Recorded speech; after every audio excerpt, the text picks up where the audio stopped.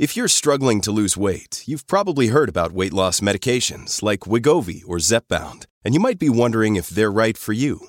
Meet PlushCare, a leading telehealth provider with doctors who are there for you day and night to partner with you in your weight loss journey.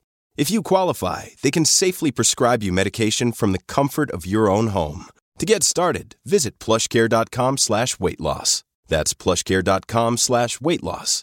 plushcare.com/weightloss.